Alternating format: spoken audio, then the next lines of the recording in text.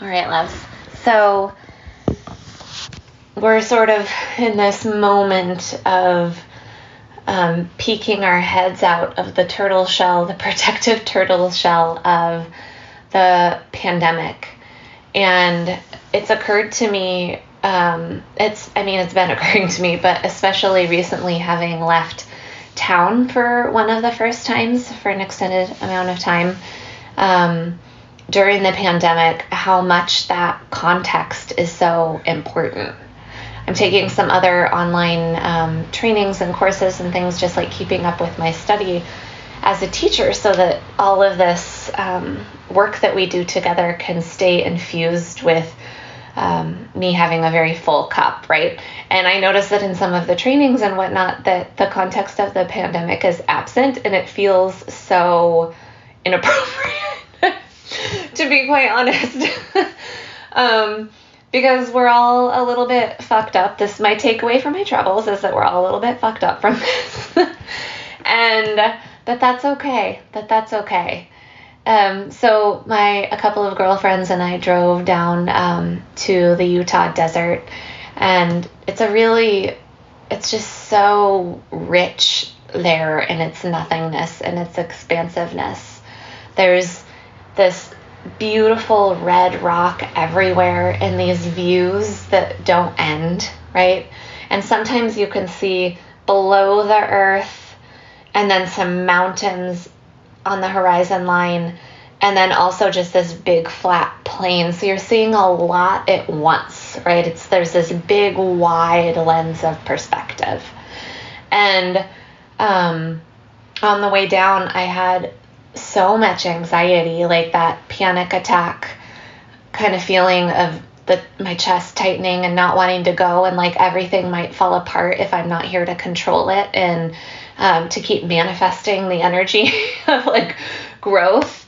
I was texting Anna and being like, is everything okay? And she's like, yeah, dude, calm down.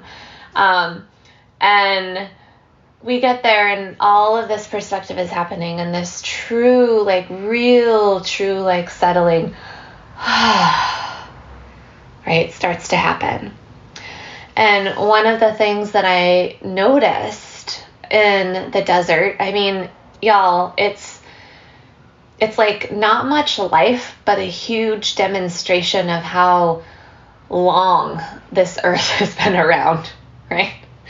Of how long this earth has been around, like layer after layer after layer after layer of like becoming just on display. And in the midst of it all are these juniper trees. And if you haven't seen a juniper tree, you should totally go Google it, because they're just gorgeous. And what they look like are these sort of like, they look like they're growing up out of rock, and then their trunks are twisted, so they seem to be growing in this spiral formation. And all of their branches were like this. And we were sort of joking, the three of us, about what questions that we had for Siri when we got back into range. And one of the questions that we had was, why do the juniper trees grow in swirls like that?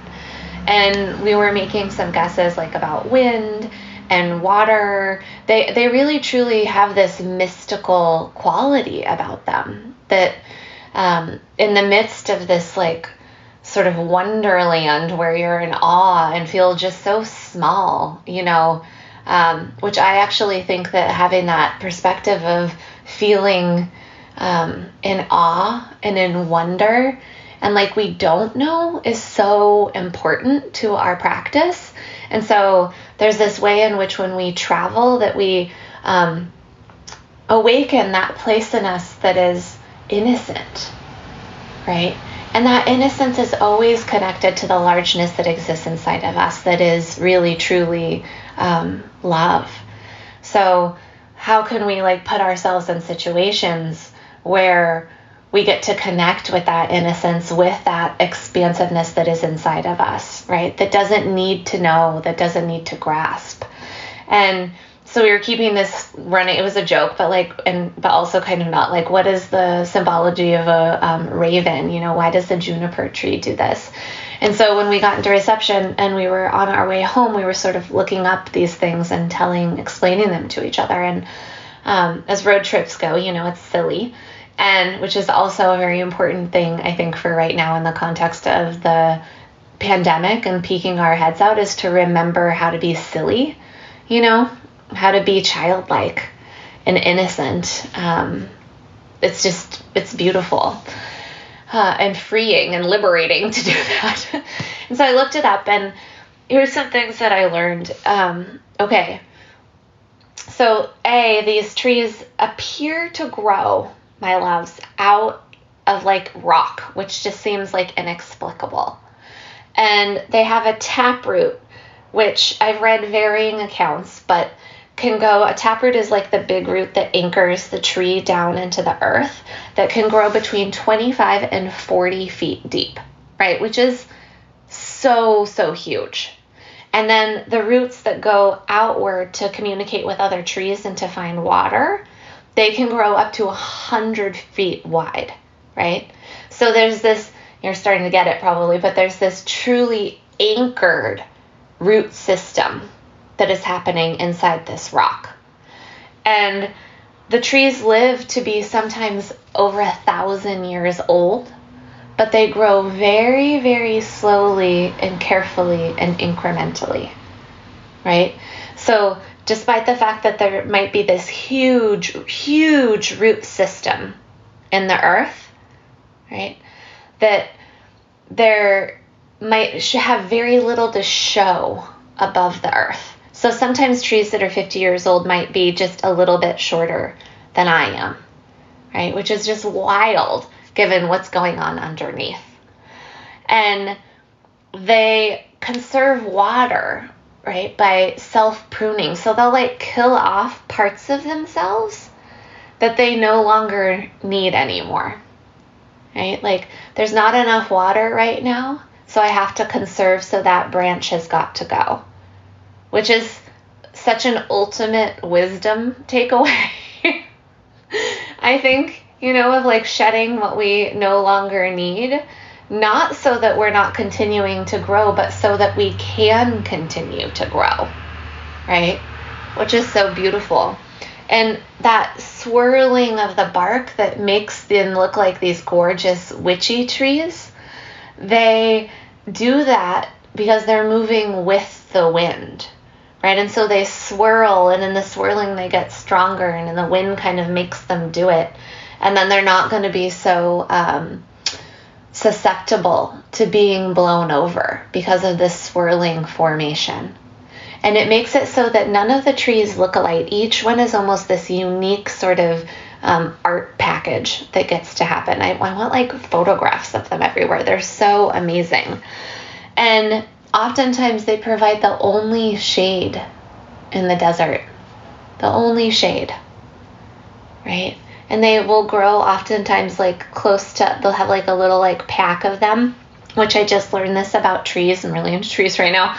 I just learned this about trees, that they like to grow together, right? And so you may have noticed that in forests that have been forested, especially if you're here in Oregon, and harvested, the way that the loggers then go back in and replant, the trees will often be far apart from one another. But if you go into a natural forest, and it's one of the ways we can just tell visually, that the trees will sort of clump together. And in that way, they share nutrients, water, information, like if there's an infestation. And I started calling them tree friends because I've really been noticing it. Even going up to Mount Tabor, you'll notice like a little pack of tree friends who are all there supporting one another. And the juniper trees do that same thing. And so there's so many lessons here, about like the pruning and the shedding so that we can continue to grow, which many of us have experienced in the context of the last year. And the moving and the swirling with the wind to get stronger, right? Not resisting it so much and becoming brittle, right? Resistance and brittleness go hand in hand. And that's when breakage happens, right? So there has to be this practice of acceptance. And then what I really have been thinking about is this taproot, right? This extensive, expansive root system that is going on underground that maybe on the surface you can't see so much, right? But is still there. And of course, because I put everything in the context of what we're doing here together is our community, I was thinking, what is this taproot? And it's practice, right? Makes me like tear up because I just feel so grateful to have a connection with it. And it's this touching in on something that is larger than us again and again, and that is also us, right? Again and again. It's this touching in on our beingness and then going out and living life and growing little and touching in on our beingness and then going out into life. And, there's been times in my life where I think that I've like lost it. Many times this year, I've been experiencing like sort of extreme anxiety due to the multiple. That's the thing about anxiety is that like many times there's a freaking good reason why we're experiencing it. Just the multiple things that I've lost in the lawsuit that I'm experiencing by a rich person who has a lot more wealth than I do. It causes me a lot of worry for my family, my son, myself, and this community, to be quite honest. Can we withstand it? And yet, right, in the midst of it, there's been the practice. And there's this quote that I heard from Ram Dass that has been resonating in my heart from a talk that he gave long ago, I think in the 70s. And he said, the grace of experiencing the possibility of yourself keeps helping you to aim and redirect. Right? The grace of experiencing the possibility of yourself keeps helping you aim and redirect, right? Toward that taproot, toward that largeness that is inside of you and outside of you and in all beings. And he says, sometimes when we leave things like this, like yoga church, or when we practiced the other day in person, or we have like just a beautiful meditation where we feel so connected and in that space of love, right? That then we go back into our lives and we get road rage, or we eat potato chips, or we yell at our kids, or like whatever happens, and we feel like, oh, I lost it, And he says, don't knock it, right? Because you had the grace of experiencing the possibility of yourself. And that is a big, big deal. And it doesn't mean that we then need to go out into the world and be perfect. In fact, that is a hindrance. Right? So we're going to talk about the 5 hindrances for a moment, the stuff that brings us away from those moments where we touched into the largeness. And remember that the Buddha, when he became enlightened, reached his hand down and asked for the earth, right, like that taproot, to bear witness to his enlightenment. Because it wasn't just enough for him to bear witness to it himself. He needed to touch into that largeness in the same way that the juniper tree does. And then still, even though the Buddha is enlightened, that the demon Mara comes, right? And the Buddha has to say, yes, okay, come sit down. I see you, Mara, right? That's the classic line. And it's in that I see you, Mara, that the Buddha teaches us about acceptance, right? Acceptance of what's here. And that truly is what liberation is being able to be with our humanity in a way that is accepting, right? So we have these 5 hindrances that the Buddha taught, and the first one is desire. And so it's that clinging, right, that we have, like when I was driving away down into the desert, and I was just like, I think I need to go back. I think I need to go back, right? And it's this sort of like clinging, thinking that somehow I'm the all-powerful that has to be here controlling it all, or else it's all gonna fall apart, which isn't true. Oh my gosh, like everyone needs a break. It's like in Hebrew it's called menuha, Everyone needs a break. Everyone needs to rest, right? It causes us to be more creative, more inspired. I can like feel it in me right now. I just like love practice and what we do together so much. And the second hindrance is resistance, right? Where it's like, oh, I don't want that. I don't want that to happen. A lot of times it's resistance to change, right? And we like kind of like try and manipulate and control and not be, have what we don't want to happen, right? By thinking that we can control it, which we can't. That's just it, you know? And then there's restlessness that comes up for us, both in our lives and in our practice. And all of these hindrances are interwoven in our lives and our practice, right? So what happens when we sit in meditation? What happens when we go and we practice the yoga asana and listen to the conversation we're having with ourselves?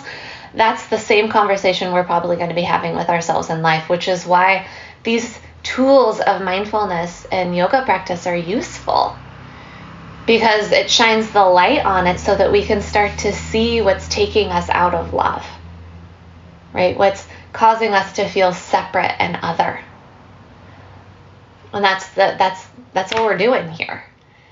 And restlessness, like, oh, I don't have time to do my practice. Oh, I hate this. I want to get up. I just feel like I can't sit today. All of that kind of stuff comes up. And sleepiness is another one. Oh, I'm too tired. I'm low energy. I can't do it. Sleepiness in our lives, right? Like not being awake to what's actually happening. Getting in the trance. That's like a big, big one that happens to us. We're moving along and we go through our day and we don't even know what happened, right? And then the last one, this is a big one, doubt. Right? Oh, what is this? I don't even, I feel kind of skeptical. Does this mindfulness thing even work? Is asana even, is it worth it? Is this really a liberation practice? Do I feel better? And who are these teachers anyway? Who is this Audra teaching me this thing? What does she know? Right? All of those things start to come up. And we have the opportunity with all of these hindrances, like, well, what do we do with all of it? We say, hi, Mara, I see you. Doubt, I see you.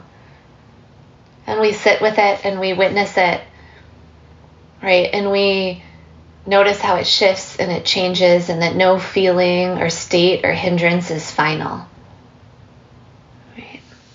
And that's the liberation practice, is that we start to realize how much capacity we have to be present with whatever arises. You can do it, right? And that's like the most amazing thing of all, is that any one of us can live a more liberated life, a more free life. We're called free love yoga for a reason, right? Because we want to be free and in love, right? And that's profound. That's a profound sort of like prophetic way of living that takes us outside of the trance and wakes us up. And that's the point of all of this, right? Of everything that we're doing. And so that taproot of the juniper tree, I see really as like all the little tendrils, all the hours, right? All the moments that we have sat even though we felt restless and sleepy, all the moments that we have showed up even though we've doubted our teacher, all of the moments that we've like touched in and put ourselves in the way of a more expansive lens through travel, through sitting with discomfort, through being an intimate relationship with people, taking the risk of loving, right? So the inquiry that I would suggest for you all this week is to notice what's off limits for you to feel, right? Because that's usually where we get caught, is that there's something that we are trying to avoid feeling. And so we do all of this other stuff, habitual patterns, whatever they are for you. For me, judgment is a really big one I work with. And an inability to sit still. I'll just move and do my way through it, right? But it is through being with our beingness and staying with the discomfort that the doingness starts to change. And it's little by little, the doingness, my loves. So we might have this expansive root system and hours and hours and hours, and the tree might be only this tall. And that's okay, right? Because the doingness only changes, right, through touching in again and again on something larger.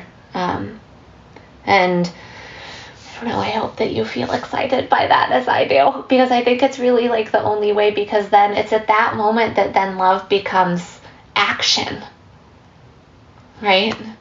And I honestly, at this moment, I am lacking some faith, right, in the ability for us as a collective human society to save ourselves.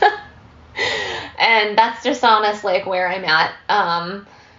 And even that, like, for me to say that to all of you is to admit my own, like, I don't know-ness and my own humanity, and be able to be with it in this very generous way. You know?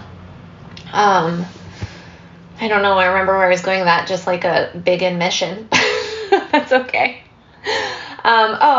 I think just that we can accept that too, right?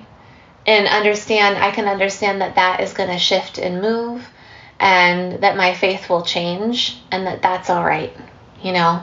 That there's no being perfect, and that the being perfect is, and that striving for it to be a certain way takes us out, right? Takes us out of that largeness that resides inside ourselves. And so the more we can show up and be like, I feel hateful and like upset and jealous, and be able to be with those difficult feelings that feel like they're off limits, the more liberated we become, the more free we become, because then they're not running the show. Okay. I wanted to read a poem to you to close by Mary Oliver, who is, you know, just the best, pretty much. So here it is. When I am among the trees. When I am among the trees, especially the willows and the honey locust, especially the beech, the oaks, and the pines, they give off such hints of gladness. I would almost say that they save me daily. I am so distant from the hope of myself, in which I have goodness and discernment, and never hurry through the world, but walk slowly and bow often. Around me, the trees stir in their leaves and call out, "Stay a while." The light flows from their branches, and they call again. "It's simple," they say, "and you too have come into the world to do this, to go easy, to be filled with light, and to shine."